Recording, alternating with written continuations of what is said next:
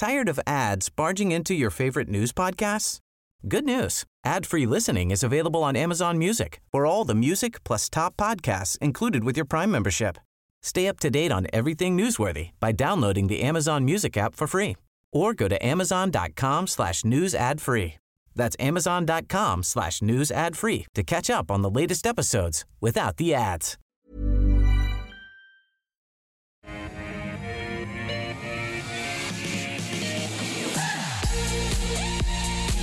Hello, welcome back to Ausbiz, Australia's only live streaming business and markets channel. Great to have your company as we kick off Friday afternoon. You're watching The Call. 10 stocks that you suggest we have a look at. I put them to two experts for their opinion. We do all of that in 60 minutes and a whole lot more. It's fast and furious. It's a lot of fun. Let's get straight into it. So much to cover today. Junbei Liu from Tribeca Capital joins us now. Junbei, welcome to The Call. Good to see you. Good to see you, David. Hope you're well. Very well indeed. And we welcome back, no, it's not Tom Petrosky from ComSec, Adam Dawes from Shaw & Partners on the last day of his month off holidays, looking very Bear Grylls, Tom Petrosky. How are you, Adam? Yep. Well, Tom's a bit of a legend around our parts, so I'm just trying to emulate him. It's definitely a compliment. Yeah. Junbei, how do you think Adam sort of wears the new look? I think it looks perfect on him. In fact, I think he should keep it. When I first saw you, Adam, I couldn't recognize you. You're a different man, and I love the tan. It looked fantastic. Yeah. Yeah. It's a package. Junbei. Yeah, I thought that too, Junbei, except I was horrified, and I really don't want to see it too much again. Adam was preparing a bit early and getting his link up early, and then he walked away, and I saw what he was wearing downstairs, and that was a more horrible sight. I think we've got a lot to get through, so we better get moving. Just, you need to work on the legs, I think, mate. Anyhow, so much happening at the moment. Markets all over the place. Look, I'm old enough to remember back to 87 and the volatility leading up to that crash. It sort of reminds me a bit of that. The Dow trading in ranges on a day of 1,000 points, 500 points, 600 points collapsing in the last hour regularly this week. Junbei, does that make you nervous? No, it doesn't. It gets me very excited. Look, we all know this year is going to be a year of volatility because the people talk about the bond yield move and the interest rate is on the way up, at least for over the next 12 to 2 years. So we will see interest rate going higher. So the share market needs to readjust those expectations. That's why the volatility. But the good thing is it happened very quickly. Certainly we've seen it in the last few weeks. And what it is it represents fantastic buying opportunity. Not for speculative stock. It's actually for a lot of high quality businesses that, the top 20 businesses that have done so well over the years. And rarely do you get a buying opportunity with some of the share price down close to 20% just in this month. So do you think it's over, the drop? I think the big drop is over, but you will get volatility here and there. But a lot of large cap companies, it's really time to buy. Don't forget, there's also another technical issue as well because BHP index weight is going to 10% from 6 by the close of today. So there's been incredible amount of selling across the rest of index to move into BHP. That's why we're having additional selling pressure of the large 20 stock. So all of that combined have seen incredible buying opportunity. Adam, what do you say to your clients at a time like this? They must be sort of a bit panicky, and you see some of the headlines around. What are you saying to them? Yeah, look, we've had a lot of conversations with clients, and there's been a lot of people that are wanting to sell, just wanting to get out, and I continue to say that it's not the right time to be selling at the moment. Now's not the time to be panicking. Look, certainly the US has had a big fall, and I probably suspect the US can continue to go lower from here. Some of those tech names are technically in a bear market at the moment already, down by 20%. So I think really what we're saying to clients is, there's always a little bit of cash on the sidelines for most clients. So I'm pretty comfortable about potentially putting some more money to work in the market. I'm also saying don't be scared to sort of take a bit of a risk here, because due to the fact is that a lot of these stocks that are looking really, really good are off 10 to 15%. And that's what Junbei is talking about, that opportunity. It doesn't come around that often, and I think we should take advantage of it. So it's really for the brave at the moment, but they're the ones, that will continue. Volatility is going to increase. With easy money that the market has seen over the last 2 years, volatility is lower, and you can see that from the VIX index. The VIX index has really started to move, and that means the volatility is going to come back into our market as QE starts to come back off. So right. Volatility, there's higher prices up and selling also. So it does provide opportunities both sides. Yeah, because it made me go back to our series last October here on the call, when I put to each of our experts every day for 2 weeks what would be on their crash list, their watch list, if the markets went through a big correction. It's worthwhile going back. We've got them here on the graphic. Adam, your favourite, Aussie Broadband. You thought on a pullback, take advantage of it. Junbei, you suggested Endeavour Group. Henry Jennings had the long short fund. Carl Goodman Group. Michael Wayne, Combank. Andrew Whelan, his old stomping ground at Macquarie Group there. Rudy had ResMed, which is coming up as our stock of the day. Luke Winchester said have a look at Xero. Hasn't that had a major fall recently? Mark Morland, Fisher and Paykel. Gaurav Sodhi, Domino's, it got below $100 this week for the first time in a long time. Mathan CSL, it got below $250 for the first time in a long time in the last week. And Scott Phillips sold Pats. Interesting to refresh ourselves on that. Junbei, all of those reinforcing what you said, quality stocks. Take advantage of downturning quality stocks. Absolutely, and if anything, I actually have my list has got whole lot longer, just given the intensity of the share price fall and how rapid it's been. Things like Cochlear, a lot of healthcare stocks are global leaders in what they do, and the share price has all fallen significantly in the last few weeks. And these other companies generate great cash flow, market leadership positions, unlikely to be changed over the next 10 years, and really off bottom of the drawer sort of stocks. I think that list has just got a whole lot longer, and it's really time for people to be stepping in. Yeah, Adam, any you would add to it? Look, I think all of those names are real quality stocks, and I think that's the key. And I sort of said this in March 2020 when we were going through our sort of major pullback. Is you don't need to be a hero at these levels. You need to pick good quality stocks that have fallen.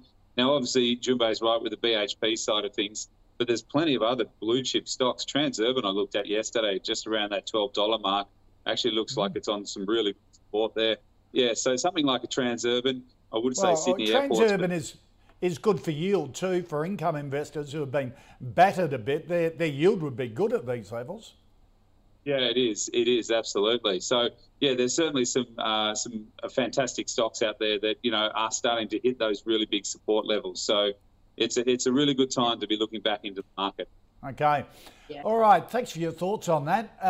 In the next half hour, this first half hour of the call, we'll be taking a look at Incitec Pivot, GQG Partners, Auckland International Airport, Grange Resources and Adairs. But first up, our stock of the day, which was on our crash watch list, ResMed reporting fourth quarter results, posting a 12% net profit increase.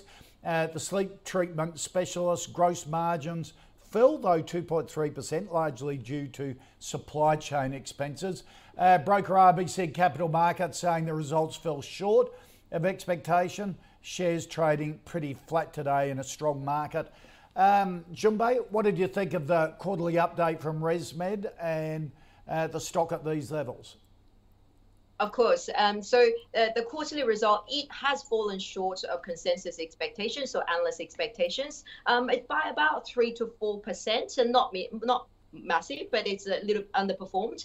And however, normally, when a growth stock that missed analyst expectations and you expect share price to be sold off significantly, but it hasn't, because everyone is expecting a poor result. We know the reason the result was poor was mainly because the supply chain issues, that they couldn't get their hands on the chip because of the chip shortage globally, and so that they just couldn't simply meet the demand. Demand is so strong. Remember, their key competitor has had a product recall, and then the competitors continue to have the product issues. So they have so much demand for their product, and they just couldn't meet that demand. So, and that has been very well flagged, so people know.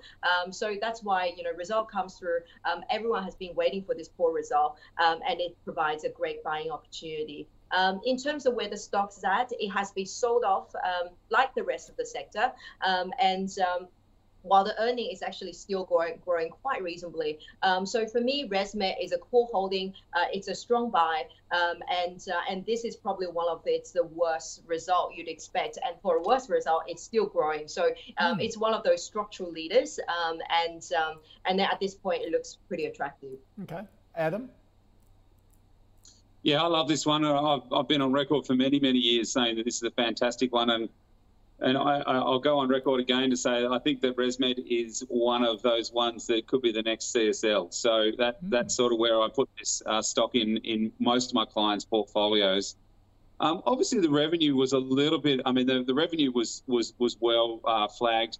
Income and gross margin, a little bit lower than expected, but it's a pretty tough time for these guys. And I think, with the stock down around about, was it 12, 14% the last 6 months? I think it just provides really good opportunities. These guys usually do beat on earnings on a regular basis. And, I think the dividend was up as well. So, look, really comfortable with it. I mean, these things do, they can't always go in a straight line. And as you can see, ResMed's had a good run, come back a little bit. And I think there's some pretty good support there at about $30, even 28, somewhere around in there. You'd definitely be backing the truck up on that one. Okay. Would you do it at this level, $30, $31? Look, yes, if you're comfortable with it. I think you could probably put it closer to $30. I think there's on the chart, there's a little gap there that needs to be filled, and I think that's around that sort of $28 to $30 level. So I'm comfortable with the stock. I really like the business, and it's fantastic. But I just think, you could probably get it a little bit cheaper over the next coming couple of months. Okay. All right, let's get into the stocks that you've suggested we have a look at. Incitec Pivot, Damien wants a view. And saying in March last year, he remembers Jumbe, you said you'd hold it for 6 months. And he's saying, would you still hold it and buy Incitec Pivot, the big fertiliser and chemicals / explosives group? That's right. So look, first of all, the disclaimer is Incitec Pivot is one of those they call a cyclical business, and the very sort of tough industrial sort of business. Its business is it only have a momentary good time out of 10 years when all the condition is right. Now, Incitec is something that you buy, you hold it for 6 months or hold it for a year, and when the condition turns, hopefully you get out before the condition turns and then make your return. It's not something you hold on forever like those structural leaders. Now, right now, the condition is fantastic for this business because of the high EU gas prices. It's now supporting, its earnings, and this is supporting the ammonia prices and the fertilizer as well. So right now, it's great. For me, I think you'll do okay for the next 6 months as well, just because the condition will take time to play out. And last 6 months have been good, and next 6 months, I think, continue to hold. I'm not someone who like to chase this type of business because they are cyclical and they are prone to accidents because they're a tough business to run. So, as long as the global demand is strong, energy prices well supported, I think this business will do well, but we'll have to revisit perhaps on a 6 monthly basis. Okay. So it's a hold. A hold for you. Adam? Yeah, so this one you've got to be a little bit careful. Obviously, it's cyclical, but it's all about the fertilizer price and the DAP price, which is what they basically go off. And so I don't think investors should get really carried away with what's going on there. The ammonia prices or the fertilizer prices average around about $482 a tonne, right? But first quarter for Inside Tech Pivot, they were able to get up to $632 a tonne. So that's absolutely, killing it for that fertilizer or ammonia prices. But on average, they should sit around that sort of $480, $500 mark. And there's a couple of banks out there that are sort of forecasting for 2023, they expect ammonia prices to drop back to around about $368 a tonne.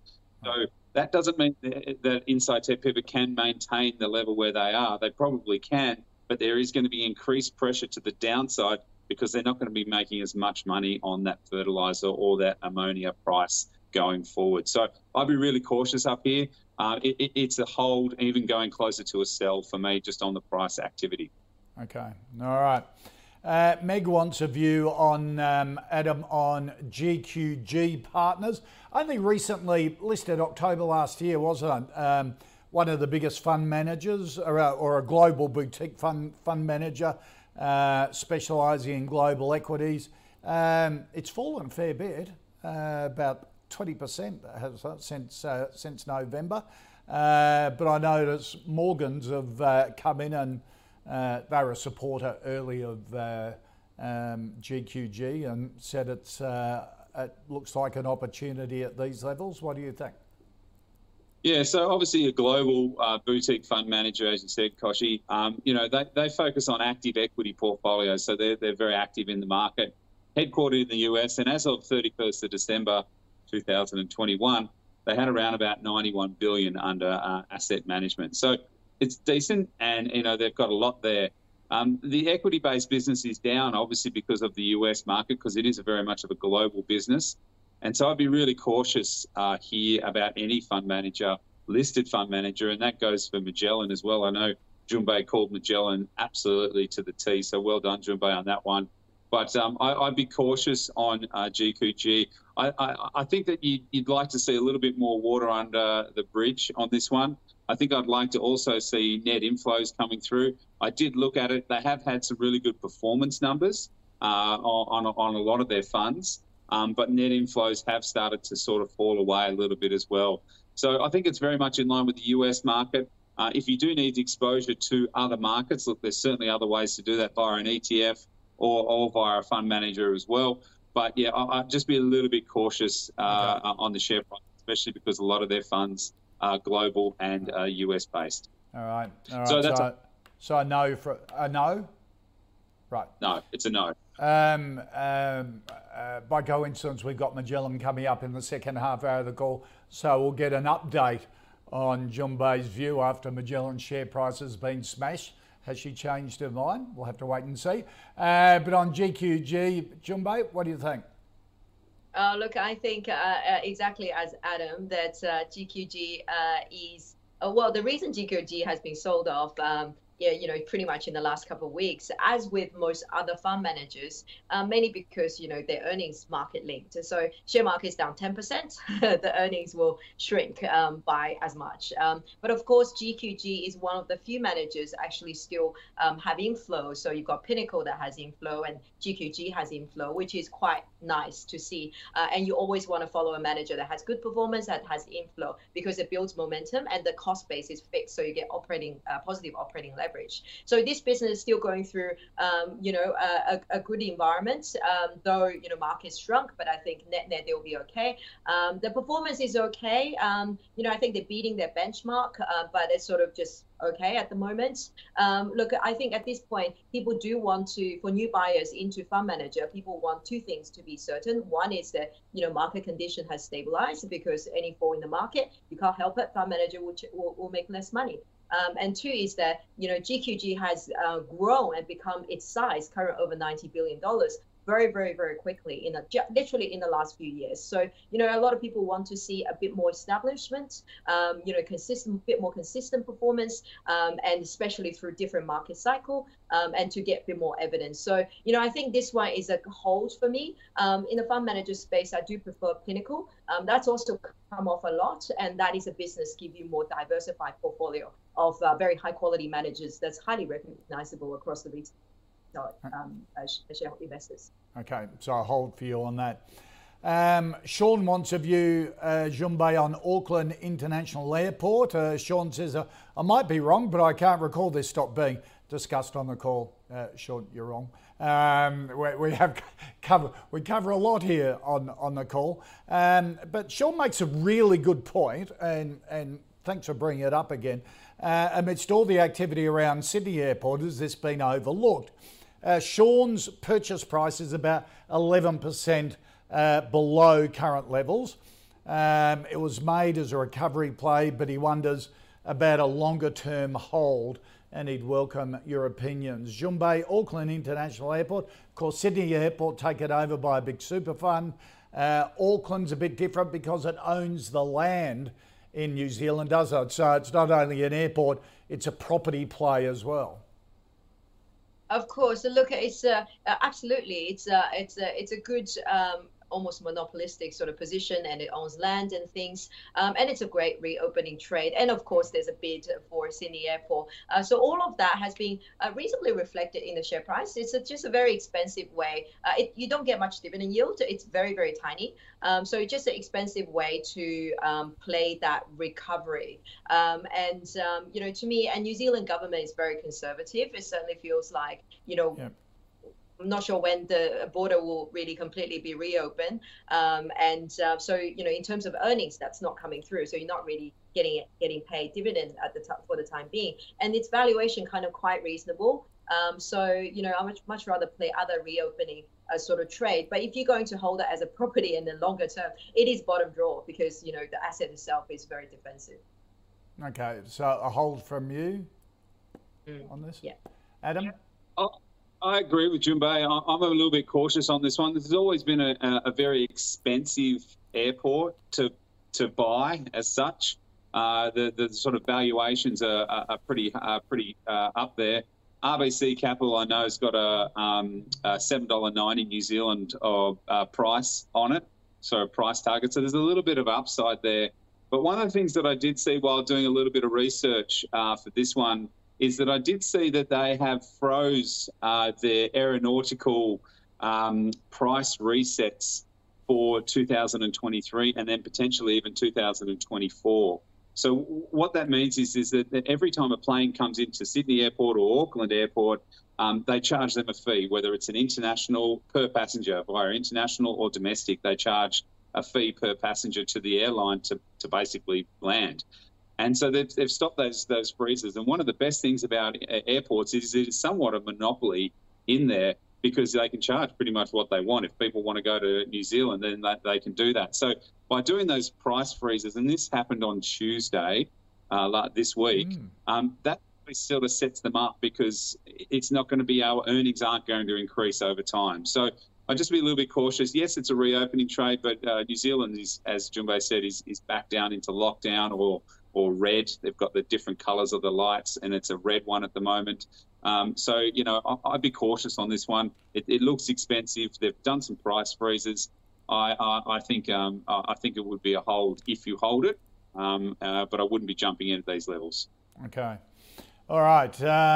So Simeon wants a view on Grange Resources. Simeon points out hopefully he's not related to you, Adam. Disclose it if he is. Says back at the lows of iron ore. Adam Dawes recommended Grange at 46 cents while he was covering Fortescue. Looking to get his view again as they've now paid a 10-cent special dividend and looking to be up there before this week at 52-week highs. Is it time to take profits? Or are the tailwinds back for iron ore? Of course, it's the Tasmanian-based iron ore, but mainly pellet production in Tasmania, in Savage River. What's your update on Grange, Adam?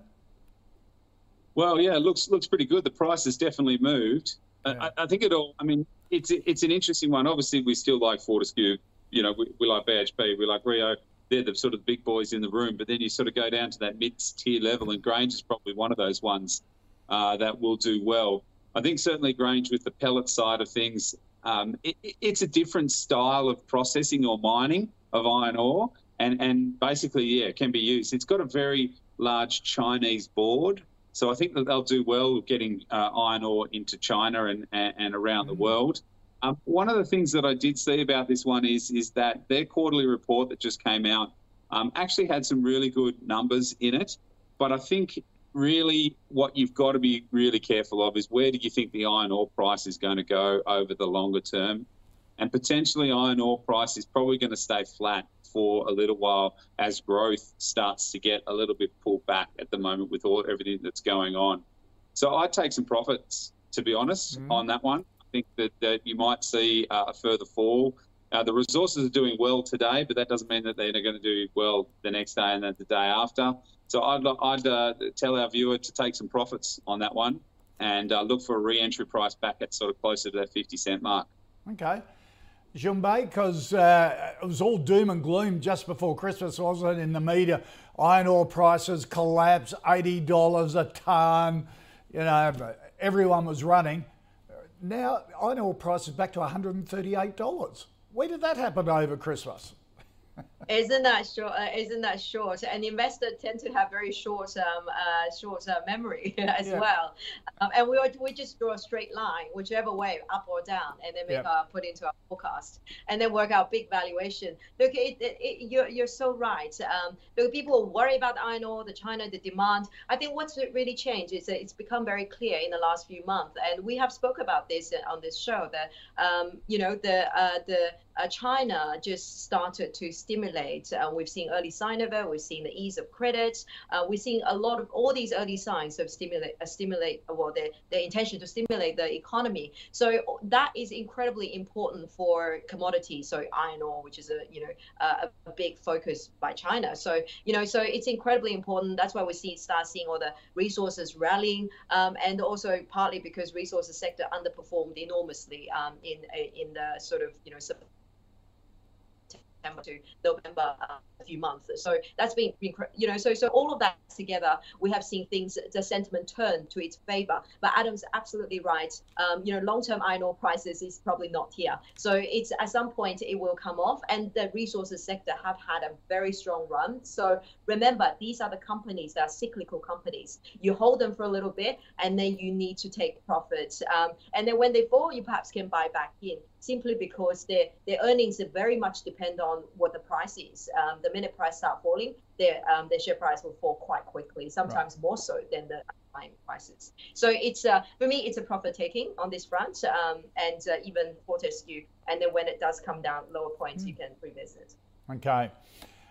Jim wants a view, Junbei, on Dawes, the furniture and homewares retailer, put out a pretty disappointing quarterly update a little while ago. Shares down 22% in a week. Recorded sales broadly in line, but weak margins. Again, Morgans have just given up an update saying they're retaining an ad rating to it. Add more, they reckon. They have a price target of $3.70. What do you think of Dawes? Look, I think Dawes is a good company. And remember, buying retailers, you always need to buy at the time when no one wants to buy them. Because the retailer is such business that they will have one good year and one bad year. And you buy them when they have a bad year because, and then you just need to feel comfortable. It's a great brand and the consumer likes it. And it has all the consumer likes it, and then it has all the store rollout opportunity, which this company has. Now, latest result was poor because a supply chain issue. All the retailers experiencing. I have a feeling that over the next 6 months, you'll hear more of it. So it's not finished yet, but I will be accumulating a little retailer like that, during all these sell-off. Okay, so accumulate from you. What about you, Adam? Yeah, I'm going to go with Junbei on this one. I think it's a buy. I think that the sell-off has definitely created a lot of opportunity for this one.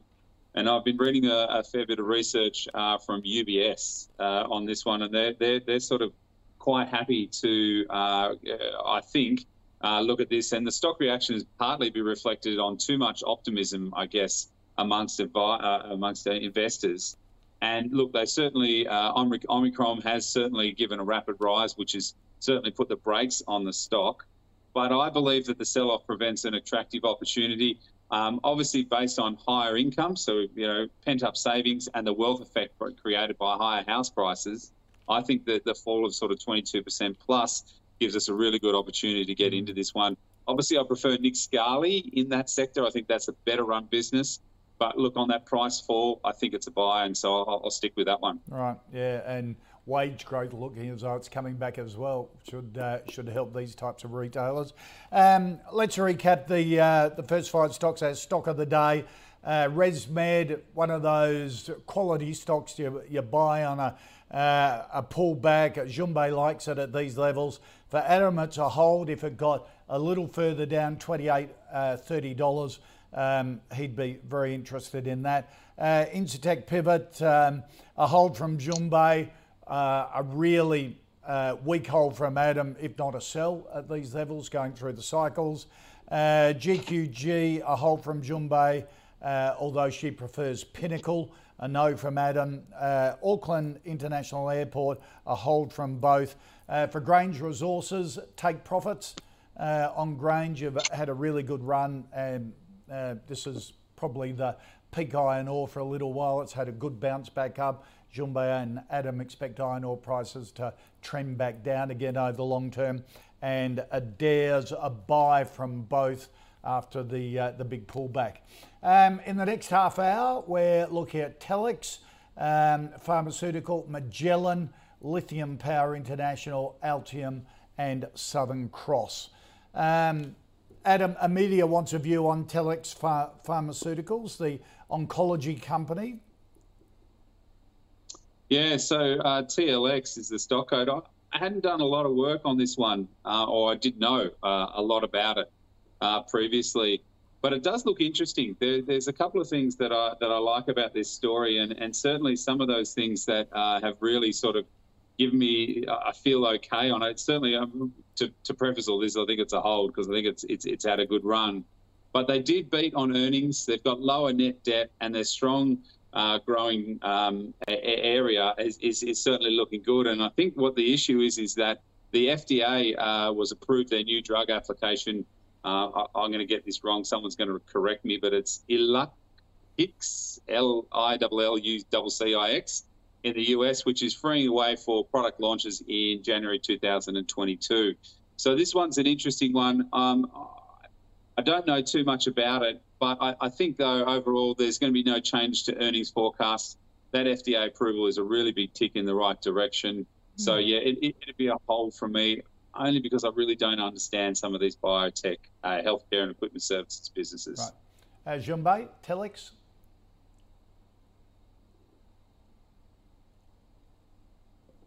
Oh, we lost you, Junbei. We just lost you, I think, Junbei. There. How's Can you hear me? Yep. There we go. Yeah. Perfect. Okay, perfect. Okay, so so I have been early investor in this company when it first listed during IPO.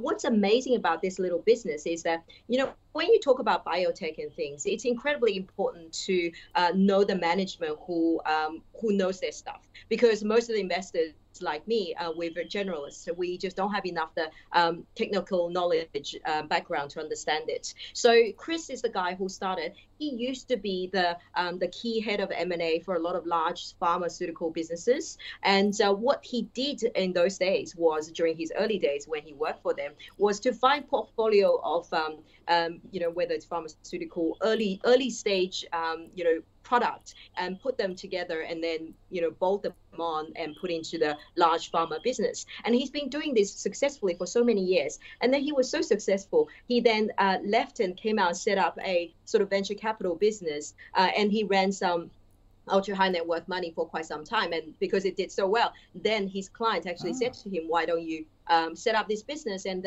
we fund you, and then we list it. So this is how it started. And I know people from Caledonia, they were early investors of this company as well. So Chris then went out and bought a whole portfolio of of different drugs and things, early stage drugs and imaging products, and then he ran it as a portfolio. So since listing a few years ago, he has done incredibly well, taking those little business bit by bit to monetize, to commercialize. And then the minute he gets to commercialization, he will then bring new partners just to de-risk the portfolio. So he runs it like a portfolio manager. And if anything, I think he's done incredibly well. I think, if you want to back a biotech sort of pharma business, this is the one you back, because Chris has done an incredible job and he knows what he's doing. He's got an incredible track record for this business. Okay, so at these levels, you'd have it as it's a buy? Okay. Yeah, all absolutely. Right. That's an interesting way of approaching it. It's sort of like Clinuvel does a similar type thing, doesn't it? Rather than put all your money on the one drug to get it through. A lot of these little biotechs are just one product ponies, aren't they? That's right. That's the risk, because if you just do one product, then if it fails, then you're taking on so much risk. Whereas this one, there's a portfolio. You manage bit by bit, and then you de-risk them as when you find partners. Okay. The risk also, Junbei and David, on that one is that the market gets confused about what you're actually putting to market or what you're actually doing. Yeah. So it is good to have two drugs, blockbusters, that you concentrate on with a portfolio underneath, so that the market then gets to understand maybe one or two. If you come to the market with all of your drugs, they get confused, they don't understand, and then the message gets lost. Yep. So it's a bit of a chicken and the egg kind of thing, I think. Yep. All right. Sandy wants a view, Junbei, on your old favourite Magellan. Sandy says, I bought some of the falling knife that is Magellan recently at $25. I must admit, I dabbled in the falling knife for my little superannuation fund as well. Are we going to continue to see funds under management reduce, or maybe a turnaround over the long term? What do you think? Should we bandage the wound or stick with it?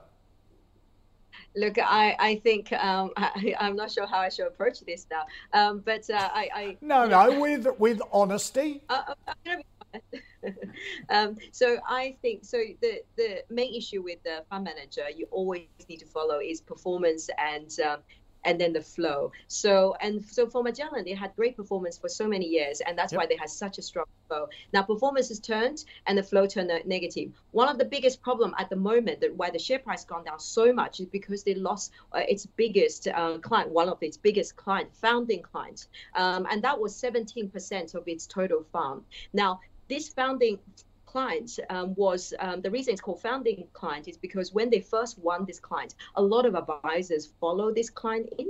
So what it means is in the next 3 months to 6 months or even a year, you will continuously having outflow because as people follow this client out. So momentum is still going to be negative. Culturally, maybe it's still going to have negative psychology going on because money is still leaving.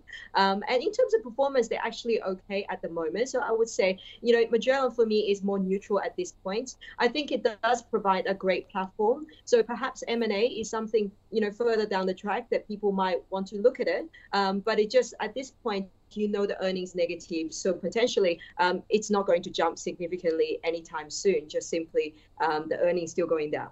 Okay. So what was that? Yes, get in or a hold? Neutral to negative. It's a weak sell. A weak, oh, okay. So a sell. All right. Dawesy? I'm going to go the other side of this one because I got it wrong when Junbei got it right. I'm going to stay with my call.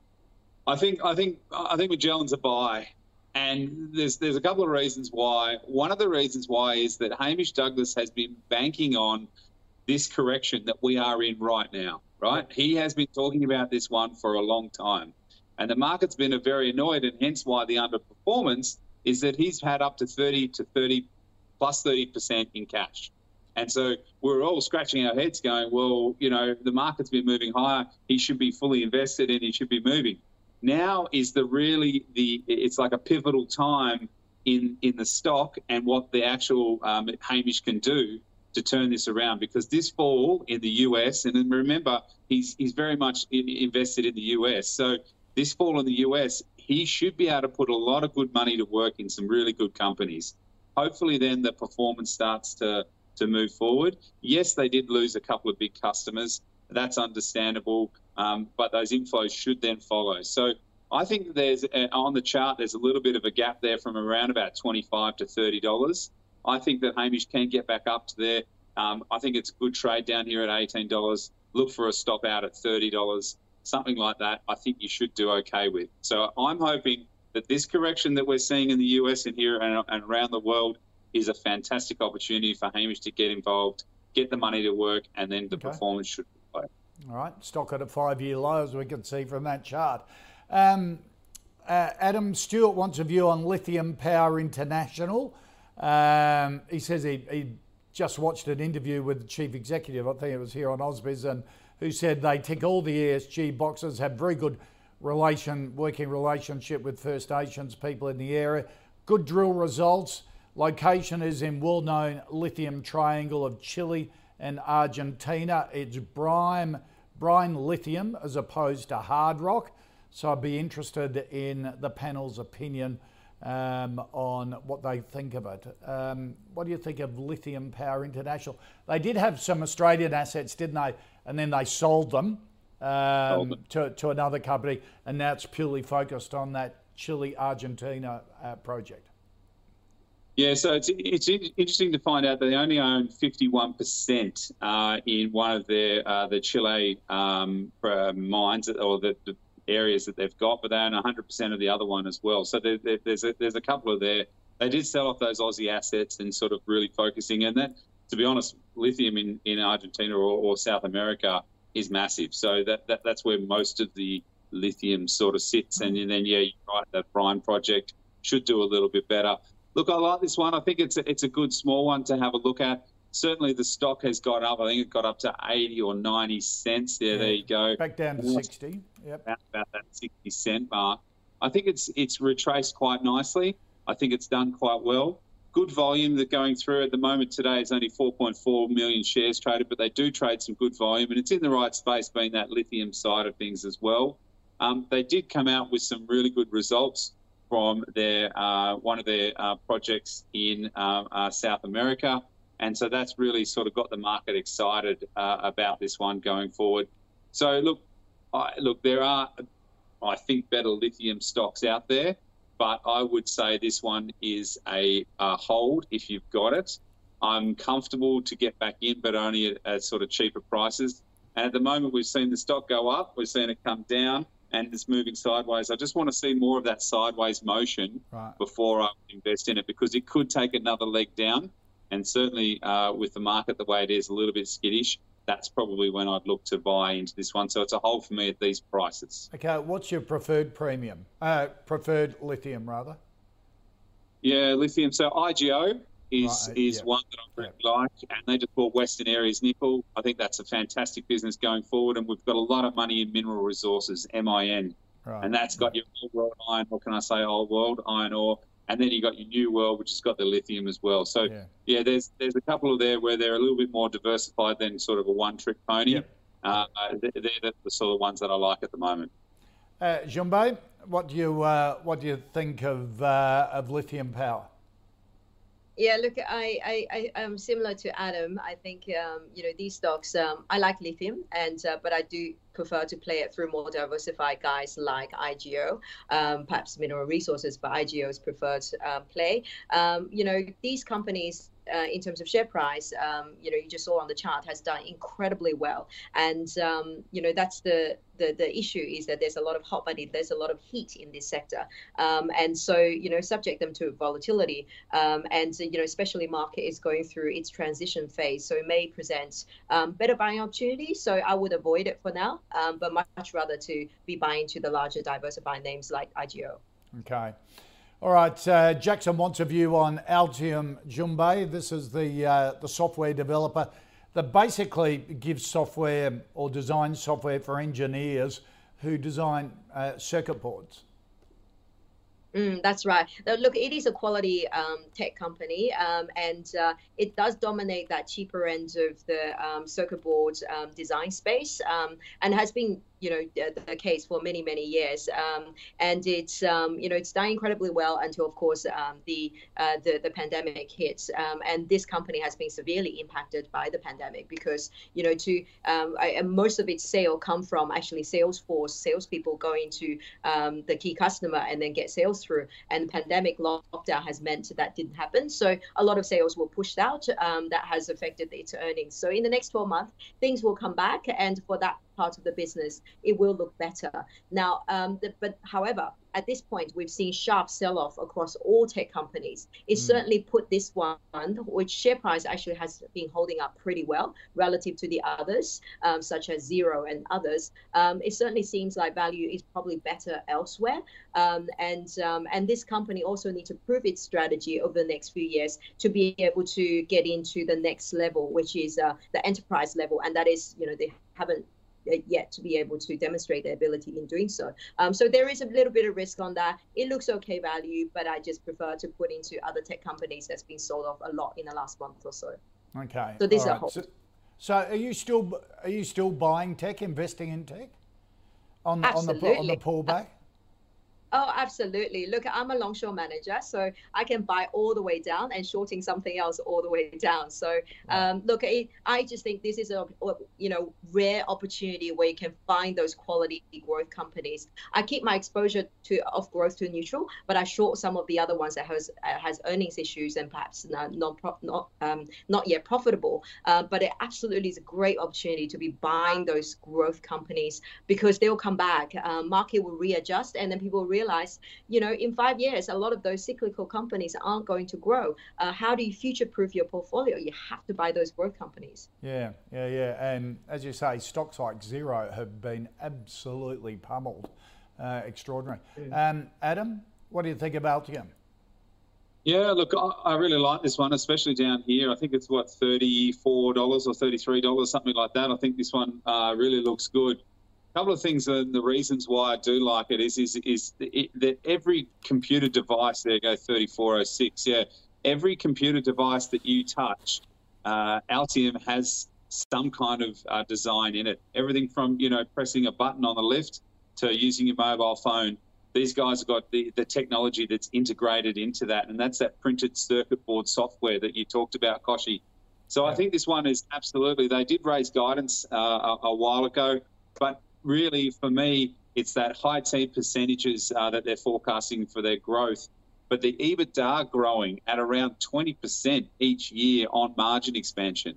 Now, there are businesses out there that do that 20% EBITDA growth on their margin, but that's a fantastic business, and that's something that you can really sort of hang your hat on. So for me, at these levels, it's a buy. I think this is a fantastic story and a fantastic stock. Obviously getting knocked around with all of the other tech kind of things that are going on. But I really think this one is a good one. I just don't know about they had a takeover, didn't they? And I don't know what's going on with that takeover, if that's fallen away or something like that. Those guys might still be in the wings and a viewer will probably correct me, but I think that's something that you got to have a look at. This business was sought after down around these levels, and it might be again. So I'm comfortable to stick a buy on it. Right. Yeah, so the takeover price was about $35, I think just around there. And I think when they put the thing on, and I think LTM rejected straight away, just saying, look, it's completely, too low. And then I think since then, the competitor, the bidder have publicly talked about launching their own similar sort of products. So I think, public talk about launching their own products, so people assume that sort of went away. Okay, all right. And our final stock, Adam, Harry wants a view on Southern Cross Media. The engages in basically podcasting and also some major FM and AM radio stations. Triple M network is part of SCA as well. What do you think of Southern Cross? Yeah, it's an interesting one, isn't it? Because radio, I don't really believe will ever do any better than what it's doing now, and it's been a sort of a tough space to navigate. And look, there's probably some bits in the business that they can uncover to create some more value in the business.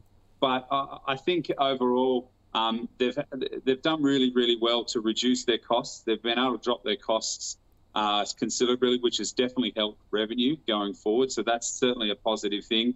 Overheads will continue to rise, obviously JobKeeper and those kinds of things, but there's been some notable overheads in the business as well. And look, overall, I think the regional TV side of things is very, very different. And, we live in the city, but the regional stuff is actually quite good if they can get it right.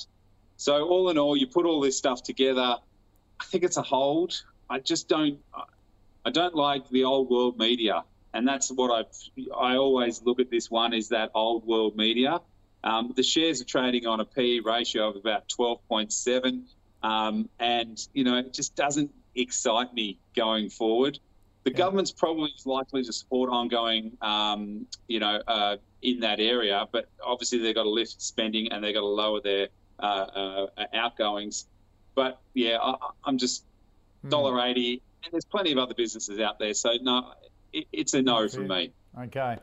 Jumbe, it's interesting their 1 year chart there, but you compare that with 9 and 7 that have gone the opposite direction, haven't they? Yeah.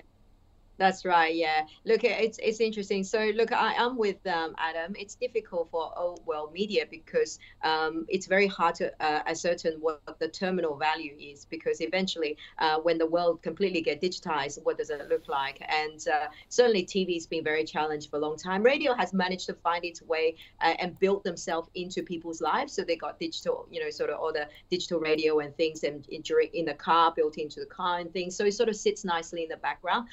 But regardless, the pie for traditional media certainly is shrinking. Now, put that aside, that's a structural story. For the short term, media spending is actually incredibly strong because coming out of pandemic, a lot of businesses are focusing on, just building brands because people have realized that you need big brands for consumer to spend. When consumer go online, they go on with the brand that they know. So a lot of companies have talked to increase marketing spend in the last 12 months, and I think will be even higher in the following few years. So, so the media space traditional media space is going through a good period, and particularly you're actually seeing it across TV. And remember, this year is going to be election year. Every time when there's an election year, everyone wants to buy TV. So on that basis, I kind of, if you pick one out of the traditional media, I think 7 looks interesting, trading on 5 times the earnings. That's very, very little you're paying for, what the ultimate value is. But all you know is that the rating's doing well, and then they will have a fantastic year, and all that cash flow will come back to shareholders or buying something bolt on. So I do think 7 looks much more compelling in terms of value, and then short-term earnings front looks much stronger. But these are the business you buy them when the condition's good, and you holding on for long periods very difficult to do. Okay, there you go, Harriet. Good analysis there of Southern Cross Media. Jumbe Liu from Tribeca, Adam Dawes from Shores. Have a great weekend. Thanks for joining us on this Friday. Thank you. You too, David. Very much. Thank you. And Adam, reassure me those black and blue striped shorts you got on are bathers and not your undies. Well, you've done it plenty of times, Koshy, behind the desk. We don't get to see what's behind the desk. So, and neither should we. I still can't scrub the image. All right, see you guys. Have a great weekend. Catch you next week. You too. Bye. All right, let's recap the final 5 stocks on the call today. Telex Pharma, a buy from Jumbe, hold from Adam. Magellan, a sell from Jumbe, a buy from Adam. Lithium International, a no from Jumbe. She prefers IGO in this space. Adam, it's a hold, but he prefers IGO or Mineral Resources for your exposure to lithium because you're part of a basket. Altum, a buy from Adam, a no from Jumbe. And Southern Cross, a no from Jumbe and a hold from Adam. If you've got any stocks you'd like us to cover here on the call, put them in an email to call@ausbiz.com.au or tweet us using the @AusbizTV handle.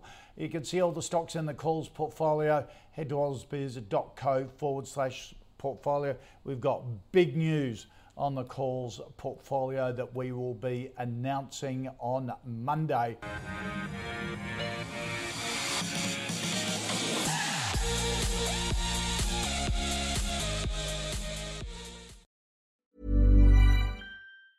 Tired of ads barging into your favorite news podcasts? Good news. Ad-free listening is available on Amazon Music for all the music plus top podcasts included with your Prime membership. Stay up to date on everything newsworthy by downloading the Amazon Music app for free or go to amazon.com/news ad free. That's amazon.com/news ad free to catch up on the latest episodes without the ads.